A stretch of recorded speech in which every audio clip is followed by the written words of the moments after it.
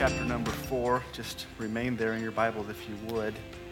I just wanted to reiterate a couple of the announcements tonight. If you're interested, for the men, we're having a leadership class from 6 to 8 o'clock. If you want to learn about leadership in the church, you are invited and encouraged to come to that class.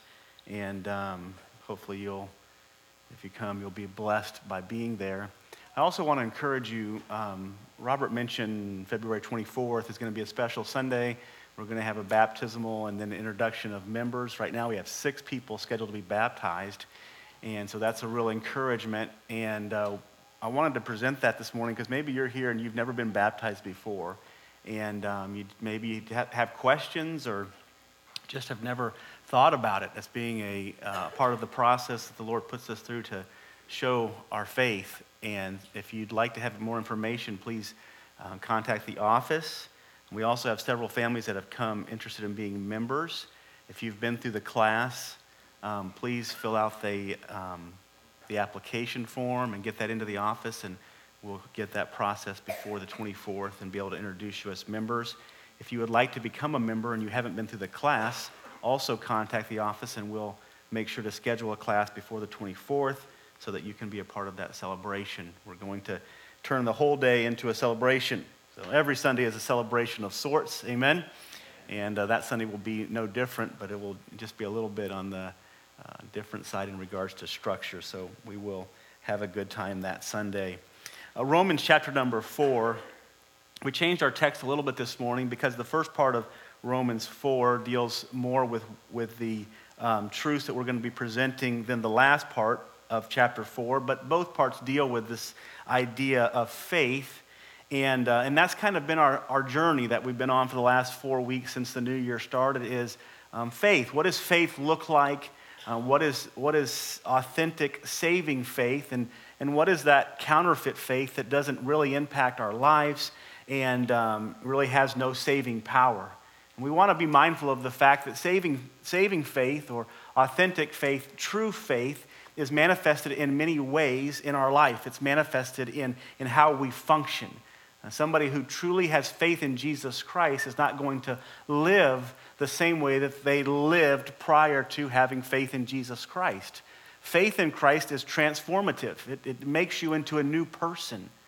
2 Corinthians 5:17 says, if any man be in Christ, he is a new creation.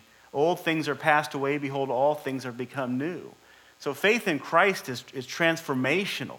When a person trusts in him, their whole life is altered, and not just from a perspective of eternity, but from the reality of how we live our life each day.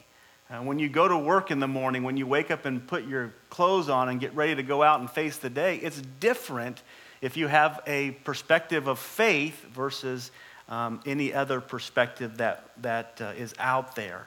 We've looked at 3 things so far in our journey. The first thing was comprehending faith. What does faith look like? And at the end of Romans 4, the Lord gives us the example of Abraham. And we also looked at Hebrews chapter number 11, which gives us the example of several people throughout Scripture who lived an extraordinary life based upon faith in God or faith in the Lord Jesus Christ. The definition of faith that we adopted in that first sermon was faith is a strong belief that drives us to extraordinary pursuits and actions. It's a strong belief that drives us to extraordinary pursuits and actions. The second week we talked about what causes faith. We looked at God's provision, God's promises, God's power, and God's perfections. In other words, faith is a result of focusing on God. And one of the oppositions to faith is when we focus on things, circumstances, people. We begin to focus on something other than God or other than Christ, and it immediately begins to decrease our faith. I remember what the Scripture tells us about Peter when he steps out of the boat and he just has this extraordinary faith and he's walking on the water and his focus is entirely on Jesus Christ. And man, he's just doing something that is supernatural, something that is beyond human comprehension. But immediately when Peter began to notice the waves around him and started to think about, oh my goodness, what's going on here, he immediately began to sink because he began to notice other things other than Jesus Christ.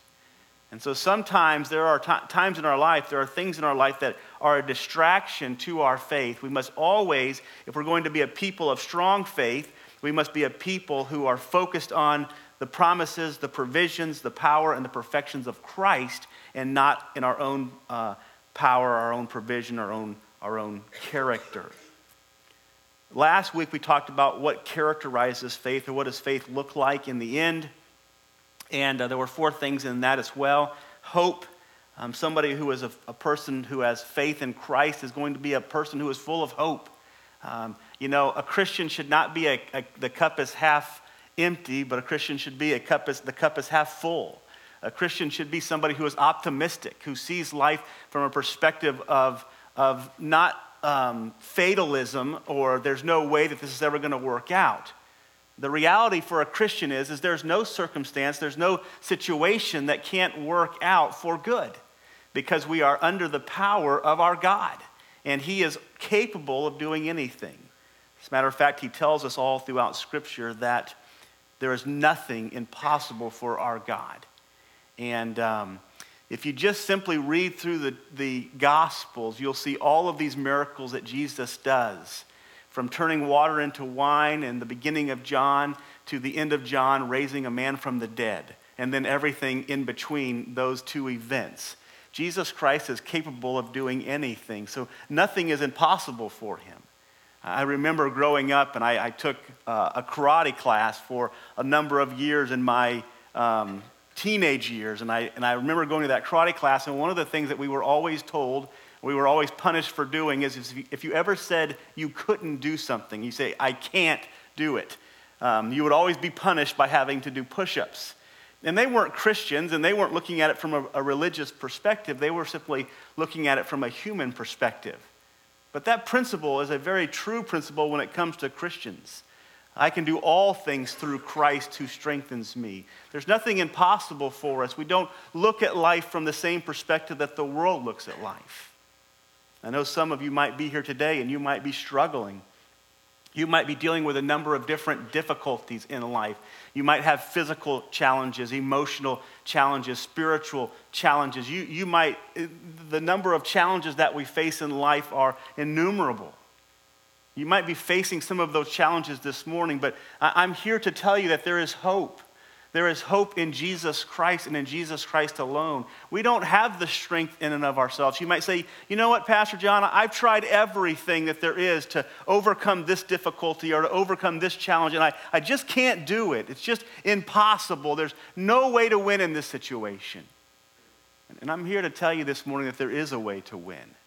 And the way to win is not by your efforts. It's not by your good deeds. The way to win is by placing your faith and trust in Jesus Christ. He is the one who is capable. You know what He promises us in His Word? He promises us that anyone who places their faith in Him, He will come and live inside of them, and He will become the source of their strength. He will become the source of their righteousness. He will become those things for us. And that's what we desire for everybody who is here this morning. We don't want you to be strong people. We want you to be dependent on a strong person. We don't want you to be super intellectual. We want you to be dependent on somebody who is full of wisdom. We want you to have Jesus Christ living in your heart. We want you to be accepted by God and be in His favor. We want you to be a person that can walk through your day and at the end of the day can look at your day and say, you know something, Lord, thank you so much that you have favored me today with these blessings. That's what we desire for God's people, and that's what God desires for His people. So Christianity is full of hope. Christianity is full of perseverance. It's full of confidence and conviction. These are things that characterize a person of faith in the same way that Abraham was characterized by these things, and David and Daniel and a number of Old Testament and Paul and New Testament men who followed Christ. Peter, they were characterized by these things. This is true, authentic faith. It is important that we distinguish between authentic faith and that which is not authentic. because some people claim to be followers of Jesus and they simply have made a mental assent to the fact that Jesus existed, that he was this great historical figure. But they have, the scripture talks about that they have accepted the fact, but they've denied the power thereof. In other words, there's no power within their faith. There's no transformation there. Authentic faith doesn't leave us where we're at. Authentic faith takes us to a whole new place. It brings deliverance and salvation. In our text this morning, we find a phrase that I really want to focus on. It's actually all throughout chapter number 4, as well as throughout throughout the Bible. This phrase is seen in many other passages of Scripture. We'll look at a few of them. But I want to talk to you about the credit of faith this morning. We've looked at the comprehension of faith, what causes faith, and what characterizes faith. And I want to just spend a few minutes looking at what is the credit of faith. What is the credit of faith? We see this phrase throughout the text here 11 or 12 times. And then it goes back. It's quoting back from Genesis chapter number 12 and chapter number 15. In chapter number 12, God makes Abraham this extraordinary promise that this insignificant little man is going to become the father of many nations, that his offspring is going to number the sands of the sea and the stars in the sky. And we look at a promise like that, and here's a guy who doesn't have any children of his own, and he's not even capable of having children, and he's made this extraordinary promise that, hey, your children and your children's children are going to be innumerable. It's an extraordinary promise that God made to him, and we might look at that. We might look at our struggles in the same way that Abraham might have looked at that struggle, in that, how is this going to happen? How are we going to do this? And we might even try to fix it on our own, like Abraham did with his wife's handmaid Hagar. We might even try to figure it out on our own, which ultimately just causes more problems, right? Yeah. Or we believe God. And that's what Abraham does. And let me just read a few times that this phrase is used. Genesis 15 and verse 6, the Bible says, and he believed the Lord. After the Lord says, go out and count the number of the stars in the sky and the sands in the sea. This will be your offspring. He has no children of his own. And he says, and he believed the Lord, and it was counted or credited to him as righteousness. In our text, in chapter 4 and verse 3, the Bible says, Abraham believed God, and it was counted to him as righteousness. In verse 9, for we say that faith was counted to Abraham as righteousness. In Romans 4:22, this is why faith was counted to him as righteousness. Galatians 3:6 says, Abraham believed God, and it was counted to him as righteousness. And then in James 2:23, Abraham believed God, and it was counted to him as righteousness, and he was called the friend of God. That last phrase is so important and so significant because based upon Abraham's faith, he became a friend of God. Okay? Not based upon Abraham's obedience, not based upon Abraham's own righteousness, not based upon Abraham being perfected, but the Bible says that based upon Abraham's faith, he became a friend of God. This is an extraordinary statement because it means, it opens up for us this hope that we who are imperfect and ungodly, amen, we're all there, right? I wish that I had time to go back to chapter number 3 of this same book, because it literally says there's no one who is righteous. There's no one who is good. You may be sitting here this morning and you may think to yourself, well, no one's as bad as me. Well, yes, we are. Okay? There is no scale of sinfulness, and in God's eyes, we're all on that same field. We're all sinners by nature. Okay? And we all sin by choice. And there's no scale of those sins. All of us are in need of a Savior, but the reality that Abraham became a friend of God based upon faith and not his works causes us to have hope that we can become a friend of God, not based upon our works of righteousness, which we have none, or all of our righteousness are at filthy rags, but based upon faith, we can become a friend of God. We can leave his wrath and enter into his favor based upon trusting and depending on Jesus Christ for what he has done. So this phrase for introduction purposes, this phrase that his faith was counted for as righteousness, is a statement that brings hope to people who are imperfect and who are ungodly. Listen to what verse number 5 says in chapter number 4. Verse number 4, now to the one who works, his wages are not counted as a gift, but as a due. And the one who does not work, but believes in him who justifies what's that next word there? That justifies the ungodly. That justifies the sinner. That's a hopeful statement. That statement is full of hope because we're all in that boat. We're all sinners, and we have hope now of salvation because our God justifies the ungodly. Well, you can go over to chapter number 5 and verse number 8. The Bible talks about verse number 6 and verse number 8 talk about the same thing. But verse number 8, the Bible says, while we were still weak, while we were still sinners, God showed his love for us, that while we were still sinners, Christ died for us. So this statement brings hope to those of us who recognize that we are imperfect and we are ungodly and we are undeserving and we are unworthy. This statement is based upon and builds out the new covenant in the New Testament. If you'll turn with me to the book of Hebrews, chapter number 10. The Old Covenant, you're familiar with the Old Covenant, also known as the Mosaic Covenant. The Bible simply said that if you wanted to be righteous, you had to do good things, right? If I were to ask you this morning to define the word righteousness, most of you would say it is doing that which is right. Most of us would define righteousness as a work that you perform. It is a righteous act or it is an unrighteous act. The Bible says there's a new covenant that's made with God's people that is not based upon a righteousness of works, but it's based upon a righteousness of faith. I'll read to you out of Hebrews chapter number 8, not 10, chapter number 8. The Bible says in verse number 6, But as it is, Christ has obtained a ministry that is more excellent than the old, as the covenant he mediates is better, since it is enacted on better promises. For if the first covenant had been faultless, there would have been no occasion to look for a second.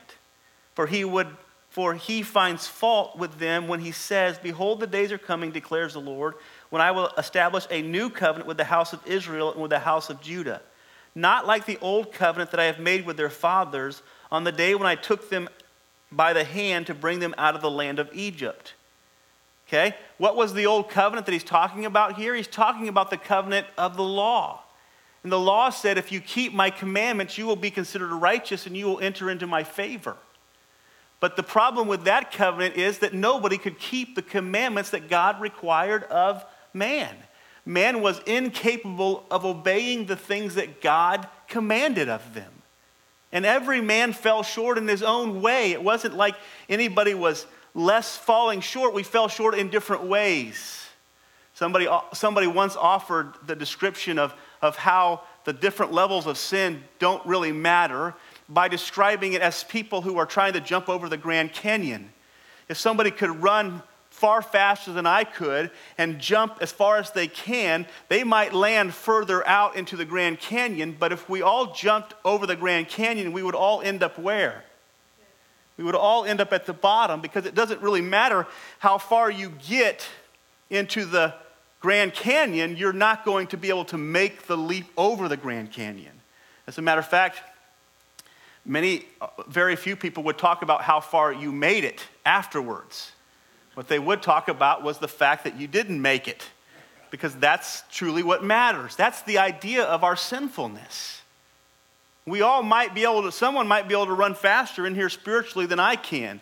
Someone might be smarter and more intellectual than I am, but listen, if we're building a foundation for our friendship with God and our relationship with God based upon what we have done, it is no different than trying to jump over the Grand Canyon. Every single one of us is going to fall short of the glory of God. It is impossible to reach that standard. So what does the Lord do? The Lord says he developed a second covenant. The first covenant was faulty in simply this: nobody was able to keep it. And that's all of us. He says it in this way.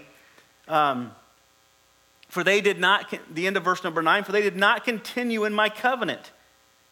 In other words, they did not obey the covenant. They didn't keep it. And so I showed no concern for them, declares the Lord.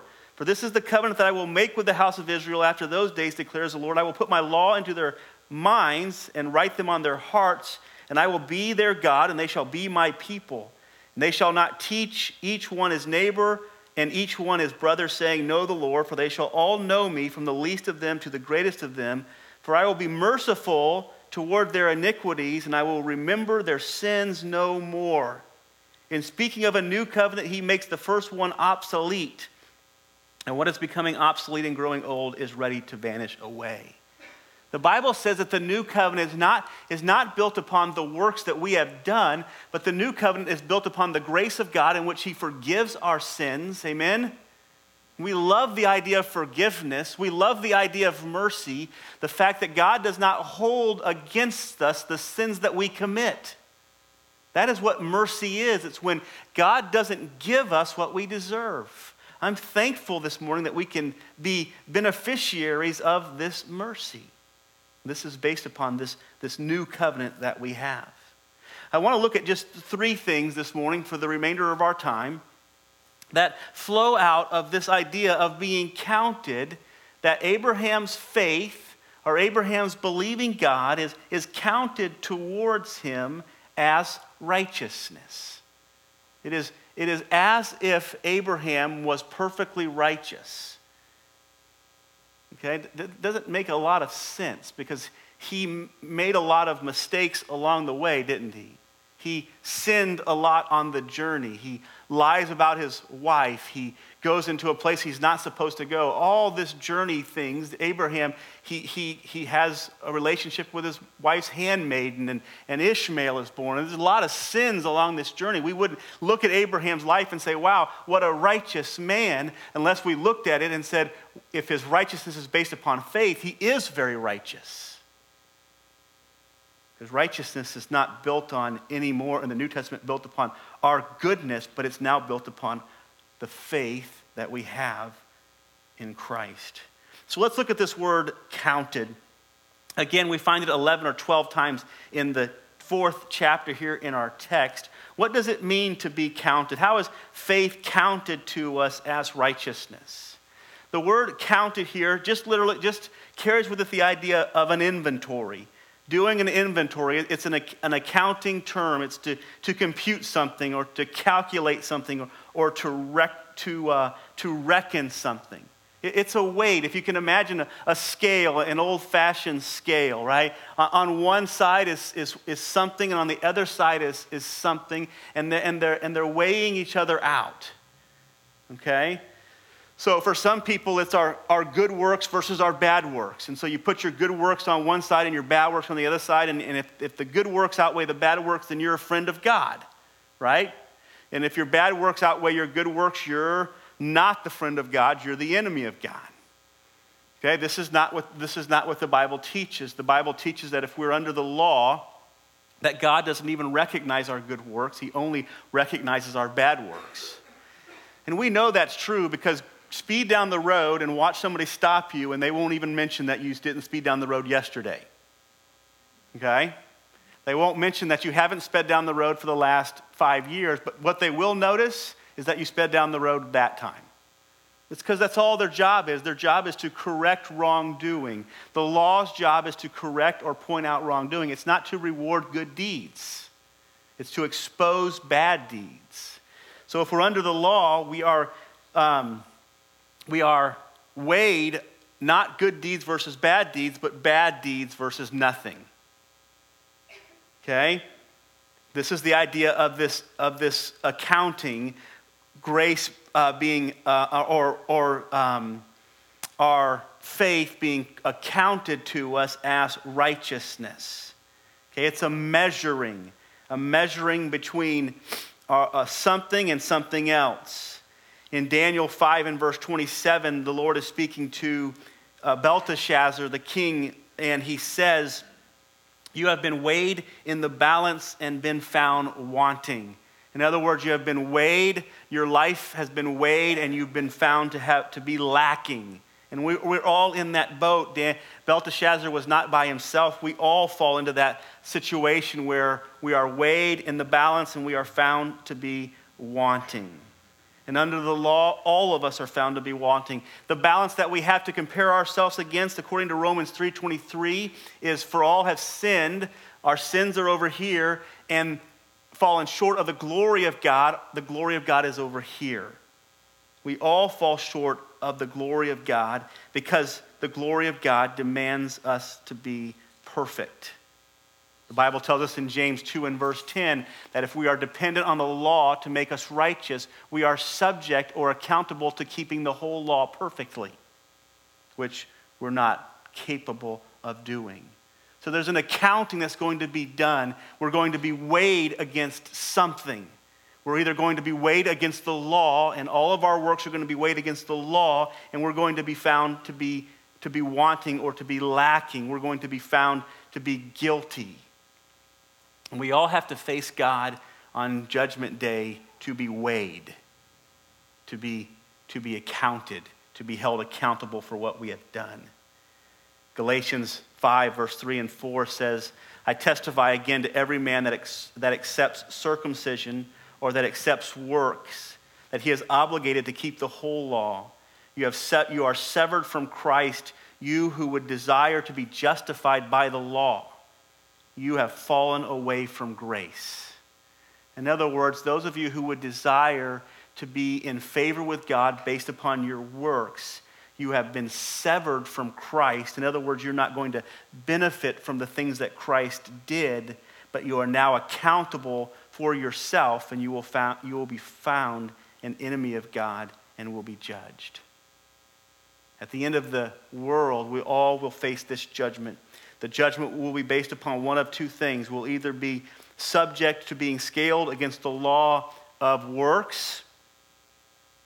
The Bible says in verse number 4, actually go chapter number 3 in verse 27, the Bible says, "Then what becomes of our boasting? It is excluded by what kind of law? By the law of works? No, but by the law of faith." So there are two different laws by which we can be weighed. We can be scaled at the end of the day. One law is the law of works. Whatever we do will be scaled against the law that God gives us, the commandments in His Word, and that's how we'll be determined to be guilty. The other law is the law of faith. And this law is different because this law doesn't demand works to be perfect, but this law demands an unwavering trust, a faith that is life-changing. So we're going to be counted at the end. We want to be counted righteous, and we're not going to be counted righteous by our works, but we're going to be counted righteous by faith. The second term that it relates to this term as well is the term to be credited. To be credited something. It's a legal term. It's also a accounting term. If we have any accountants here, you understand there's a ledger sheet and there's debits and there's credits. And this is that idea. There's a credit that's being placed on an account that is meant to offset a debit. Okay, and you have entries all throughout on that balance sheet offsetting each other. Okay, in the Old Testament, you had good works and bad works. You had law and your bad works. This was your balance sheet. Under the new covenant, the Bible says that faith is credited to us as righteousness. Okay, faith is not the fulfillment of God's righteous demands. Okay, faith is not the fulfillment of God's righteous demands, but faith is accepted by God as the fulfillment of those demands. Faith is a grace that we receive because we are unable to keep what God requires of us. We are unable to perform the things that he expects of us. So faith is a grace. If you go to verse 16 of chapter number 4, it says, that is why it depends upon faith in order that the promise may rest upon grace. So if it's built around faith, it's also built around grace, because grace is unmerited, undeserved favor. God credits to our account, based upon the presence of faith, a righteousness that is not our own righteousness. It is his perfect righteousness. God credits that to our account. And what's amazing about this credit, if you were looking at a ledger sheet, this credit would offset all other debits. Past, present, and future debits. Every time that you have committed a sin, there is a record kept of that sin by God and by the law. However, when a person places their faith in Jesus Christ, there is a credit that is placed to their account that erases, it's even better than the credit that leaves them there. It erases those debits that were made against our account, and it puts a credit that offsets all of those debits. This is what salvation is. Salvation is not men working towards righteousness. Salvation is men trusting in Jesus Christ to credit them his righteousness. The Bible says in 2 Corinthians 5:21, I'm going to turn there so I don't misquote it. 2 Corinthians 5 and verse 21. And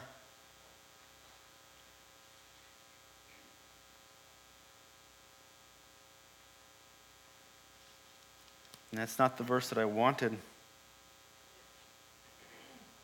No, it was. It says, for our sake he made him to be sin who knew no sin, so that we might become the righteousness of God. It is his grace in which he bestows upon us an unmerited favor, an unmerited righteousness that he gifts us, he grants to us, and then he counts. He counts. It's an amazing thing because he is the judge. He wrote the ledger statement.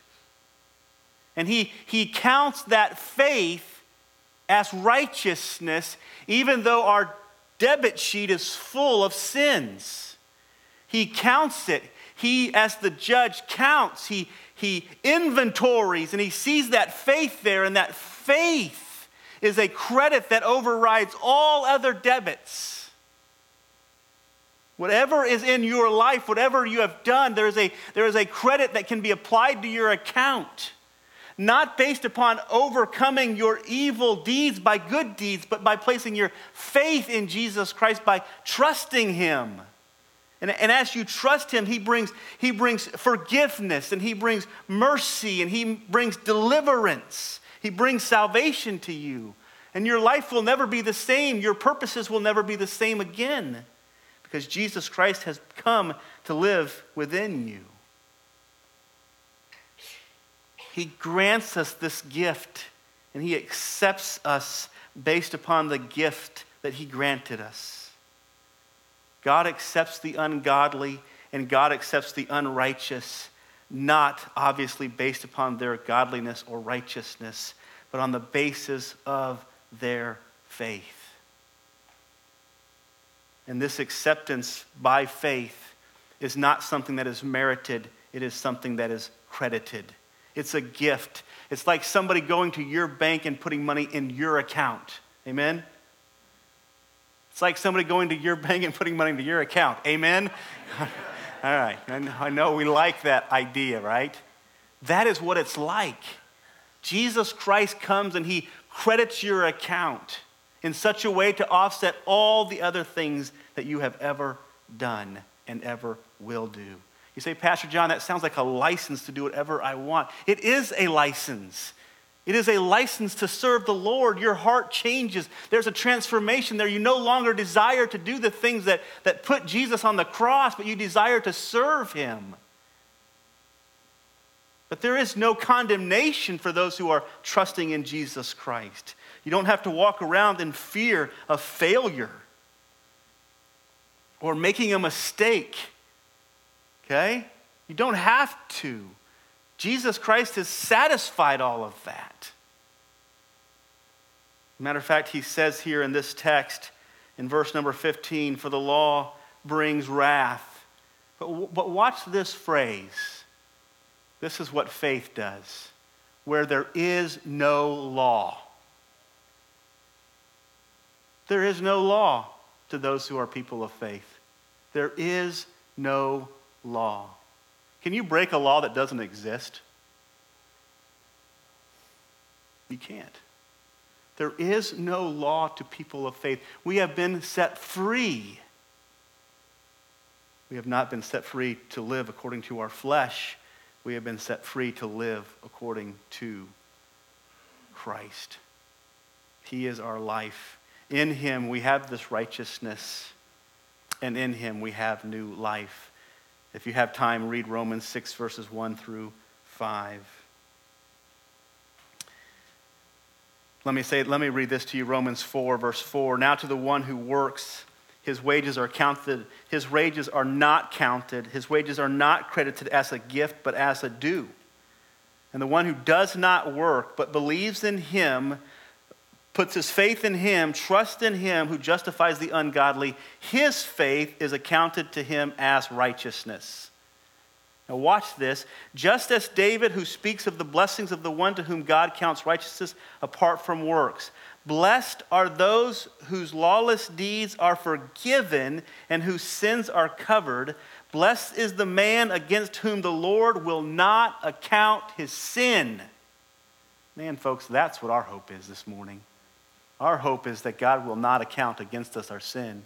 That when he does an inventory of our life, he will not hold against us all of our failures based upon a single credit applied to our account by his son, Jesus Christ, in his death and resurrection. All of my sins have been paid for, but not just that, I have been granted the gift of eternal life and righteousness because of the indwelling Spirit of God living within me. This faith that is credited as righteousness is a gift from God that is based upon the finished work of Jesus Christ. If you read chapter number 3, verses 22 down to the end of the chapter, you will see this. Those who have faith in Christ. For all have sinned, verse 23, and fall short of the glory of God. And there is no distinction. It says, and are justified by his grace as a gift through the redemption that is in Jesus Christ, whom God put forward as a propitiation by his blood to be received by faith. That's how we get the sacrifice of Christ applied to our sinful record, is by trusting and resting in him. Faith is an evidential gift, not a meritorious act. Faith is proof that we are the children of God and are indwelt by the Spirit of God. In other words, faith is something that when you have the Spirit of God, you have faith. It's something that he gifts us in the process of renewing us. The new birth in John chapter number 3. And it's credited to us as righteousness. It's credited to our account as perfection. It's the ungodly being made perfect through Christ by faith. That's how it happens. That's the hope that every person in here has. It is. And the Bible says in this text, if you try to work towards it, your work will be counted against you. But if you trust Jesus for it, your works will not be counted against you, but your faith will be counted as righteousness. Faith is the greatest credit that can ever be placed on a balance sheet because it is a credit that covers all other debits on that balance sheet. The last word I want to look at this morning for just the remaining few minutes is simply, we're confirmed. We're confirmed. The Bible says that by faith we are justified. In chapter 5 and verse 1, therefore being justified by faith. This is the legal piece of this. We've been counted, we've been weighed, we've been scaled, we've been held accountable against the law or against faith and grace. We've been credited this faith as a gift, and then lastly, we are confirmed, or we are justified. We are justified. Justification is simply the reason why we are counted innocent. Why are we counted innocent? We are counted innocent because of the finished work of Jesus Christ dying on the cross for our sins. We are justified, or that the application of that truth is justified by our faith. In other words, that our faith justifies or confirms that we are children of God, that we have been saved and we are being sanctified. The verdict is not guilty. The verdict is justified based upon the work of Christ and Christ alone. It is his sacrifice on the cross for our sins and the imputation of his righteousness that makes us righteous. Let me read to you Galatians 3:13 and 14. Christ redeemed us from the curse of the law by becoming a curse for us. For it is written, cursed is everyone who hangs on the tree. So that in Christ Jesus, the blessings of Abraham, what blessings is he talking about? He's talking about these promises. That in Abraham, that the blessings of Abraham might come to us Gentiles, so that we might receive the promises, the promised Spirit through faith. 1 Peter 3:18, for Christ also suffered once for sins, the righteous for the unrighteous, that he might bring us to God, being put to death in the flesh, but being made alive in the Spirit. The verdict of innocence is justifiable based upon the faith that God has given us. And then lastly, the verdict is final. This is a legal verdict by the judge. The moment a person places their faith in Jesus Christ, the Bible says they are justified in God's eyes. The presence of faith in Christ in an individual is seen as if it were perfect righteousness in the eyes of God. It is credited by God, the accountant and the judge. It is credited by God as perfect righteousness, even though we know that we are imperfect and ungodly. But that is God's system of accountability. And God is the ultimate judge, and therefore we will be held accountable according to his standards.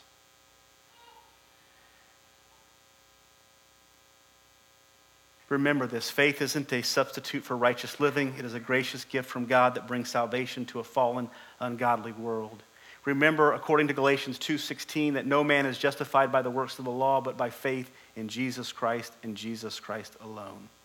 So my encouragement to you this morning is this. Don't build a foundation of favor with God based upon what you have done. It will only lead to discouragement. It will lead to failure, and it will lead to greater sin. The law simply awakens sin within us. You become more sinful as you try to please God in your flesh. But also let me assure you, let me comfort your heart if you're here with us this morning and you've never experienced the deliverance that comes, that favor with God, that friendship with God that you've perhaps sought your whole life through your works. Listen, it's a free gift. It's a free gift, Romans 6:23, for the wages of sin is death, but the gift of God is eternal life in Jesus Christ our Lord. It's a free gift. He's holding it out to you. He's holding it out to you not so that you will work for it and earn it, but he's holding it out to you so that you will embrace it by faith, that you'll trust that everything that Jesus Christ did was personally for you, and that in Christ's death and resurrection, your sins were forgiven and you have been made righteous. Listen, this is not an easy thing to accept, because most of us live in this world of either wanting to be discouraged or depressed, or refusing to accept that we're new. The Lord says that when he died, we died with him. Our sins were placed in the grave. Is there a greater penalty for any sin that you can commit than death? That's the ultimate penalty, right? If you believe in your heart, Romans 6 says this, if you believe in your heart that you died with Jesus, that means your sins have all been taken care of. You're dead. But then you're now alive. And you're not alive, but he's alive in you. And that his life is now manifested in you, which makes you righteous, not on your own merits, but on his merits, on him living inside of you. Listen, there's no greater hope than that.